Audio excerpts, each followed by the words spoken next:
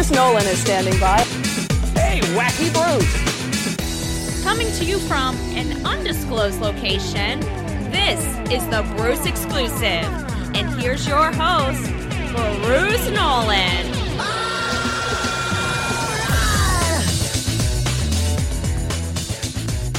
Ladies and gentlemen, boys and girls, children of all ages, welcome to another edition of the Bruce Exclusive, a Buffalo Rumblings podcast. I'm your host, Bruce Nolan. You can find me on Twitter and Instagram at Bruce Exclusive. Welcome back. You know, it's weird.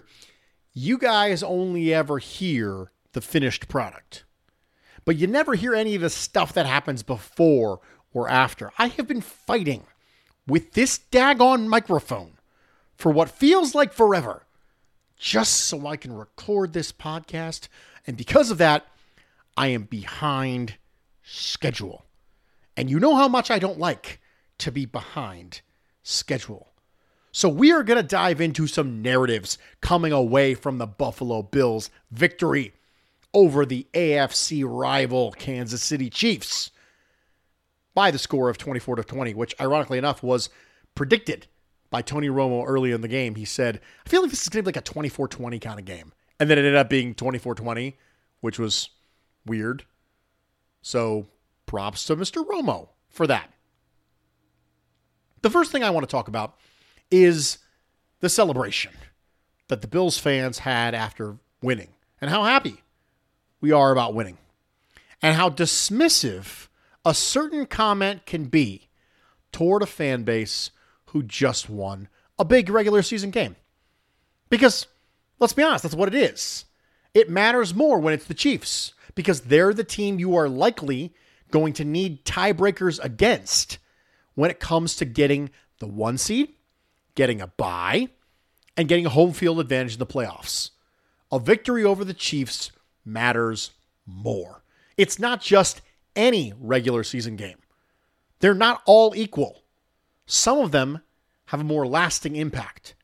And this is one of those things from a sheer logistics standpoint. But here's what starts to happen. Kansas City fans, people who may be content creators for Kansas City, somebody who might be dismissive in the media perhaps, they will say the following statement: congrats on winning your Super Bowl. I heard it a lot this week, and it became sort of a part of the narrative of the game. And so I wanted to bring it up because that's what we do on this show. We talk about weird stuff. Congrats on winning your Super Bowl. It's a minimization technique, psychologically speaking. It is designed to minimize the achievement of the person who's excited. People do this usually when they've lost. It's usually not an independent third party, because the independent third party, the party who doesn't have anything in the game, they have no stake, they don't feel the need to minimize the achievement. The person who lost feels the need to minimize the achievement. That's the first thing that's weird about this. You notice it always comes from the players and the team and the fans whose preferred team lost the game. That's the team that says, oh, well, congrats on winning your Super Bowl, I guess. This was not the Bills' Super Bowl. Well, how do you define that, Bruce? Well, what is a Super Bowl? A Super Bowl is a game that, if won, singularly defines success ultimately for that season. I mean, that's what the Super Bowl is, right? It's the granddaddy of them all. It's a win it, you're champion, lose it, you're not game. That's what the Super Bowl is. So if you want to say to me, as someone who prefers my team, the Buffalo Bills, to win, if you want to say to me, congrats on winning your Super Bowl, what you are telling me is that that game, if won, is now singularly a mark of success for that season. Let me ask you,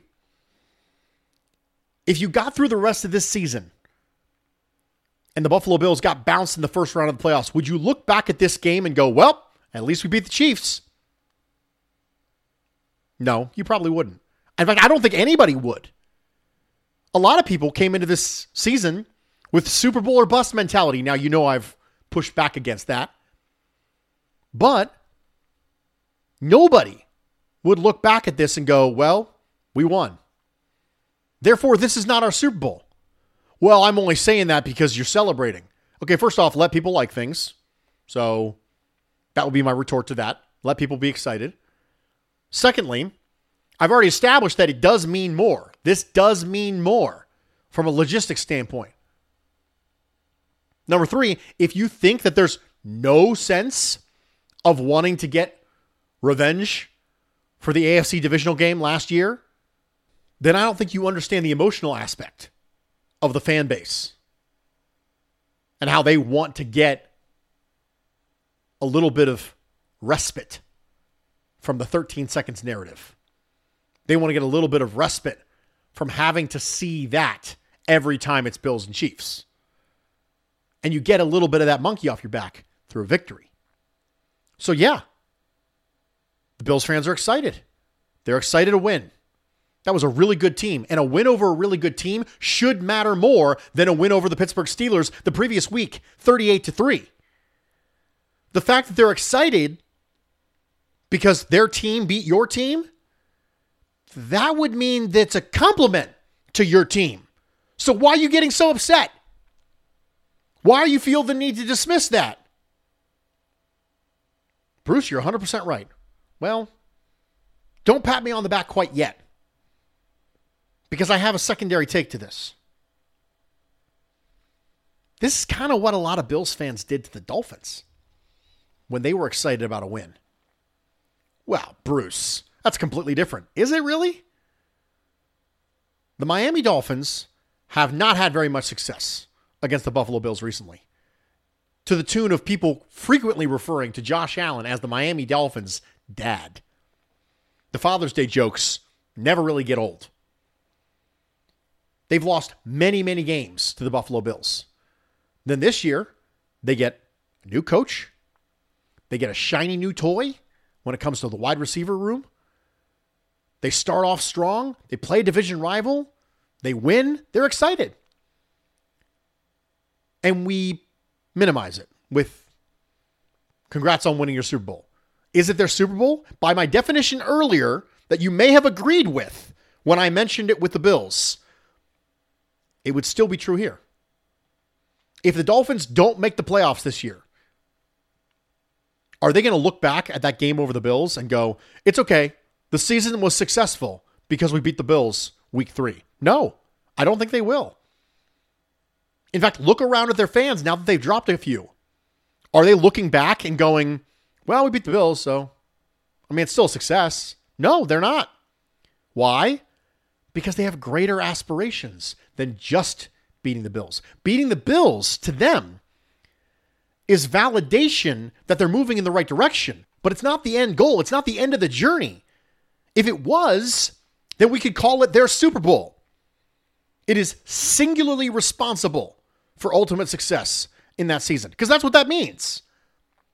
That's what a Super Bowl is. But they're not doing that. Just like the Bills beating the Chiefs is not the end of their journey, but it serves as validation for some offseason moves. How many times have you heard the phrase, that's why they got Von Miller so far this week? The Dolphins are thinking the same thing. That's why we went out and got Tyreek Hill.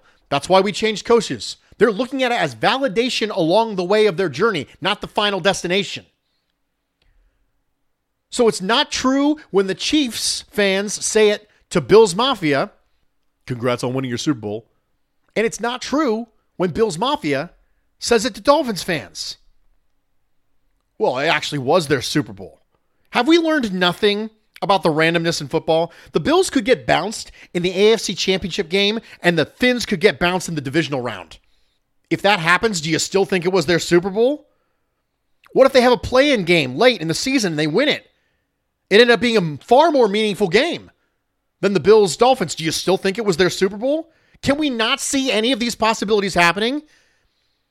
Are we so closed-minded that we can't see anything aside from one game? That's it?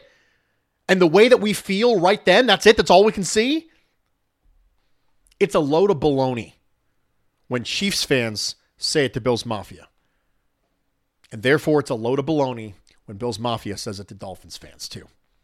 We need to get rid of that as a concept. Get rid of that entire minimization response. It's a fandom trigger to try to minimize a victory. Congrats on your Super Bowl. No. We need to abolish that. That needs to be wiped away from our thinking right alongside wins or a quarterback stat. Because in most cases, and in the two that I mentioned today, it's not true. Will there be some cases where it is? Sure. But they're going to be very, very, very rare. Very, very rare. Where one game singularly defines success for that season and serves as that team's Super Bowl. It doesn't matter how they celebrated. How they celebrated is a result of a bunch of other things, like emotional buildup that we talked about before, previous success, getting the monkey off your back. How they celebrate doesn't matter. What matters is what it is, not what they acted like what it is. What they acted like what it is doesn't change what it actually is. And so I reject it when Chiefs Kingdom says it to Bills Mafia. But I also reject it when Bills fans say it to Dolphins fans. We got more narratives to talk about. Stick with me. We'll be right back. Welcome back, everybody, and thank you for joining me for this edition of the Bruce Exclusive, a Buffalo Rumblings podcast. I'm your host, Bruce Nolan. You can find me on Twitter and Instagram at Bruce Exclusive. Welcome back. We talked about the congrats on your Super Bowl narrative and my stance on that. And now I have a little bit of housekeeping. I am very excited to announce that the Bruce Exclusive has merchandise now. I'm really excited. Buff on Weck and I have partnered up. That's BUFONWECK.com, buffonweck.com. And I have partnered up to start off with 2 designs that you can get as long sleeves and t-shirts and hoodies. The first one, of course, says, wins are not a quarterback stat. I'm really excited about it. I think it looks really great. And the second one is actually a topic for today's podcast, which is that Josh Allen is an alien. It's a cool design. Go to buffonweck.com. You can find it. You can order it. I'm really excited. I hope you guys enjoy it. Take a picture of yourself in it. Send it to me. I'm just really excited. I just never thought that this would be a real thing, and now it is. So I hope you guys like it. I hope you consume. I hope you find it fun. So Josh Allen's an alien. Alien. You know we're going to define alien, right? I mean, you knew that was coming when I said it. Alien. A hypothetical or fictional being from another world. Fictional. Made up. Not real. People who look like that shouldn't move like that. People who throw like that shouldn't jump like that. Why would I bring this up? Why is this even important? Because I don't want it to skew our view on other quarterbacks. We constantly rag on other fan bases for using the Josh Allen example for their own quarterbacks. We've talked about this before on this podcast, and I'm not the only one. I'm one of many who have talked about it. That Josh Allen will ruin quarterback evaluation for the NFL moving forward, and specifically for NFL fan bases. Every quarterback who's not good for the first 2 years could be, quote unquote, the next Josh Allen, and they will throw up that quarterback statistics for the first 2 years in a column next to Josh Allen's and go, what do we think? What do we think? And so we have a tendency to look at this and immediately reject it because we know better that Josh Allen is unique. I call him Josh Allen the improbable. Well, now I'm going to call him Josh Alien because I hope that will get the point across. We understand that. But at the same time, there is another aspect to Josh Allen that we should be very careful not to allow to permanently modify our method of evaluating quarterbacks. Because Josh Allen's an alien. You can't look at other quarterbacks. If you're evaluating them coming out of college, if you're watching other teams play, you cannot allow Josh Allen to become the standard by which you evaluate quarterbacks. They don't make them. like Josh Allen. Joe Burrow was talking about Kenny Pickett and said, I can't do the things he can do. He referenced Mahomes, Herbert, Allen, and Pickett together. Now, I think one of those things is not like the others. But then he put himself in a different group. He said people who win like that, and then me, I win in a different way. He openly acknowledged that he's not an alien. This is a cautionary tale for Bills fans when we evaluate or measure other quarterbacks. Not only is it just the development curve, it's just about the skill set. So yes, Josh Allen's improbable, but he's also an alien. You cannot have an extraterrestrial and then judge the rest of humanity based on that. It's like getting to a combine and having one of the people at the combine be actually Superman, an actual alien from another planet who can lift 225 pounds literally indefinitely. And look at the rest of the people and go, well, why can't you do that? He can do that.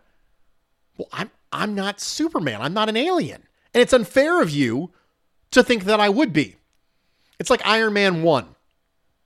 When Tony Stark builds the Iron Man suit in the cave, and Obadiah Stane, the bad guy, is really upset at his scientists for not being able to figure it out. And he yells at him and says, Tony Stark built this in a cave with scraps. And then the scientist looks at him and goes, I'm not Tony Stark. That's what we need to be very cautious of when evaluating other quarterbacks, when looking at other teams. Not only is the person very unlikely to have a Josh Allen trajectory, they're very unlikely to just have the Josh Allen skill set. And I feel like we talk about the trajectory, but we don't talk about the skill set. Josh Allen's an alien. He's Josh Allen. You know, the Chiefs were never the boogeyman. I wrote an article about it last week. That win or lose, the Chiefs weren't the boogeyman. But the method by which the Bills won the game, a close game, the defense stopping Kansas City at the end, further shuts the book on that. This idea that there would be something with the narrative that would linger moving forward. Oh, well, the Bills can't blah, blah, blah.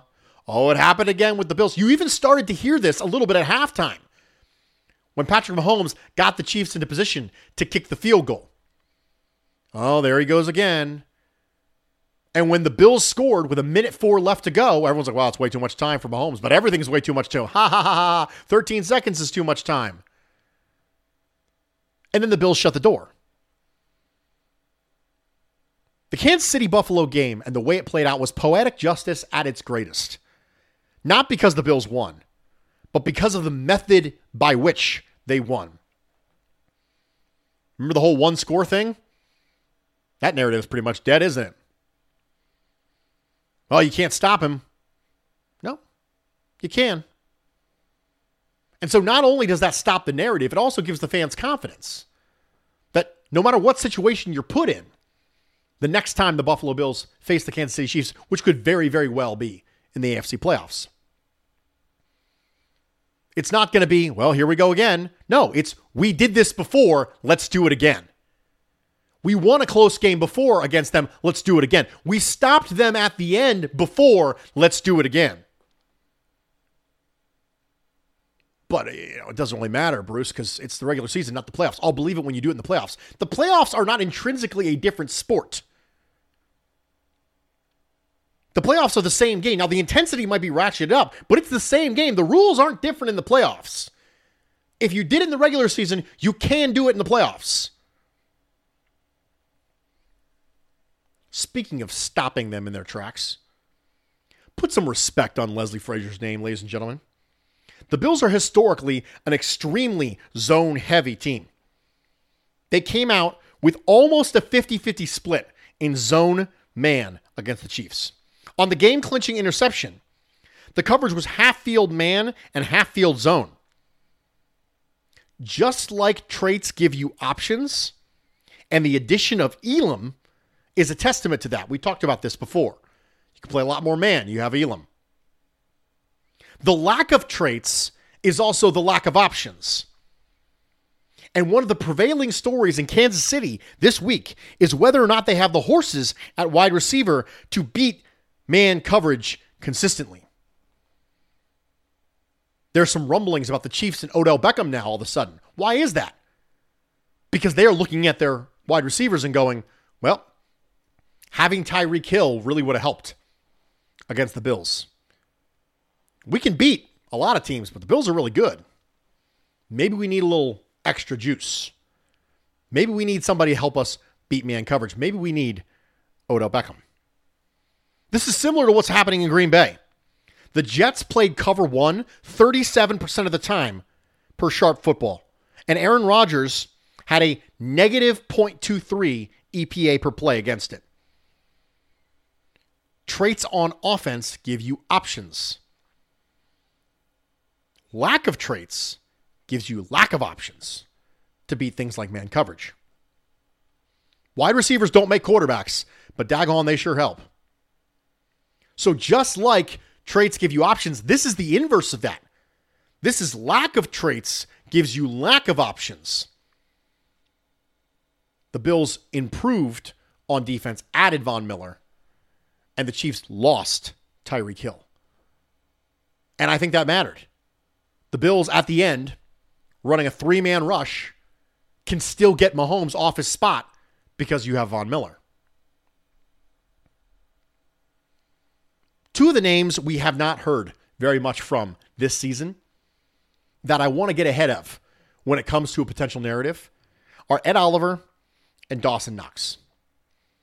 Big things were expected from both these players. And now, because the Buffalo Bills have been winning, the lack of production you've gotten from these players hasn't been a front story. But if the Bills lose, they will come out of the woodwork. So I want to get ahead of it. Nothing can help stifle a breakout season like injuries.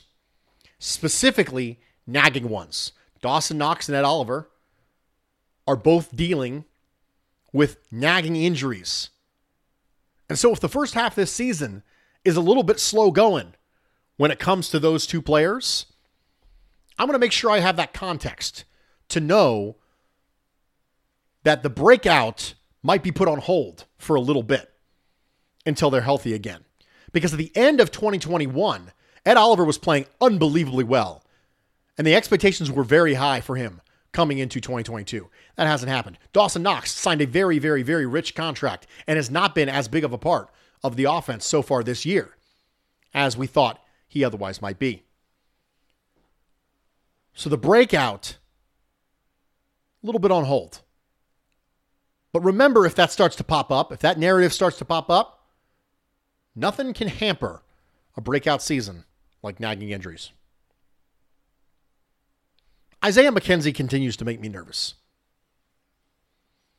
The more exposure you give Isaiah McKenzie to the offense, the less comfortable I feel. We harped on ball security issues for Isaiah McKenzie early in his tenure with the Buffalo Bills. And there was some more hype around him this offseason. And if you remember correctly, I was kind of trying to pump the brakes a little bit on that hype for Isaiah McKenzie. He has proven once again to be a high variance player. And high variance in small quantities can be perfectly fine. But the more and more exposure you give him to the offense, the more the variance is going to come into play. He did not have a very good game against the Chiefs. And I'm feeling comfortable with Khalil Shakir. I was comfortable with Jamison Crowder. I think it's something that needs to be continued to be monitored. Obviously, Isaiah McKenzie has done well as a kickoff returner.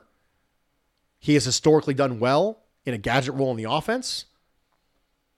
But I'm not overly comfortable with him as a starting slot receiver for this team getting a full-time role. I personally would like to see Khalil Shakir get a little bit more of those reps. Plurality pie for Bills Chiefs. Didn't forget it. Did not forget plurality pie. Josh Allen, 32%. Alien. Josh Alien, 32%. Stephon Diggs, 19%. Remember this offseason, just coming off the Chiefs game where Stephon Diggs did not have a lot of production, and people were like, oh, well, waffling back and forth on Diggs' extension because the last time you saw him, he wasn't super productive. We are victims of the moment when it comes to things like that, and we shouldn't be. Sample size matters. Stephon Diggs worth every penny. Matt Milano, 18%. All-pro season. The all-pro post stuff that happened last year with Jordan Poyer, someone make me a banner, baby. All-pro Matt Milano. Let's do it. Leslie Frazier, 14%. As I mentioned, put some respect on his name. Von Miller, 8%. That's why you get him. You get him to go do the thing. Other, 9%. We got some emails to get to. Evan says, I have a bye week take. Zach Moss was inactive because he's being discussed as part of a trade package. Odell Beckham is a Bills player watching the Green Bay game from the sideline in street clothes. Khalil Shakir will have a greater snap share than McKenzie by Thanksgiving. Cook gets a solid 20% snap share with Singletary at 50% and to be determined at 30%. I think it might be a Singletary Cook sort of scenario, like 90-10, 85-15 for a little bit. I don't know if Zach Moss has any meaningful trade value, but it wouldn't shock me if he was inactive for the next 2 games that they move him. If he's not inactive for the next 2 games, if he plays, then I'll be less inclined on that particular take. And you know already that I'm completely fine with Khalil Shakir getting some run. Joseph sent me an email, and he said, as a disclosure, I'm sending this at the end of the first half. I've never been a McKenzie fan. His first few years, he was a gadget player that could occasionally get us 7 yards. Later on, he made multiple bad decisions on punts. When he's on the field as wide receiver 4, he keeps underwhelming. While I think the fumble wasn't fully on McKenzie, he dropped a pass. I keep seeing him coming up short time and time again. Should we knock him below Shakir on the depth chart? He might not have the same skill set as McKenzie, but I trust him to catch the ball and do the right thing. What do you think? Well, I hope I answered your question. I'm not willing to make Shakir a full-time player because there's plenty of things that McKenzie can do that Shakir can't do. So I'm not willing to say Shakir is the full-time slot. I just don't want McKenzie as the full-time every down in, down out slot either. Ladies and gentlemen, we did it. We did all the things. We talked about a lot of narratives. I tried to get through them as fast as I could. A reminder, buffonweck.com. Find the Bruce exclusive stuff on buffonweck.com. You can also find it on my pinned tweet at Bruce Exclusive on Twitter. Really excited to see it. I'm going to order some stuff for myself and my wife. I won't wear it out in public, though, because I don't want to give it away. It's me. So it's going to be worn within the confines of my own home. And if you didn't like it, if you don't like the shirts, you wish I was doing something else, well, that's the way the cookie crumbles. I'm Bruce Nolan, Buffalo Rumblings.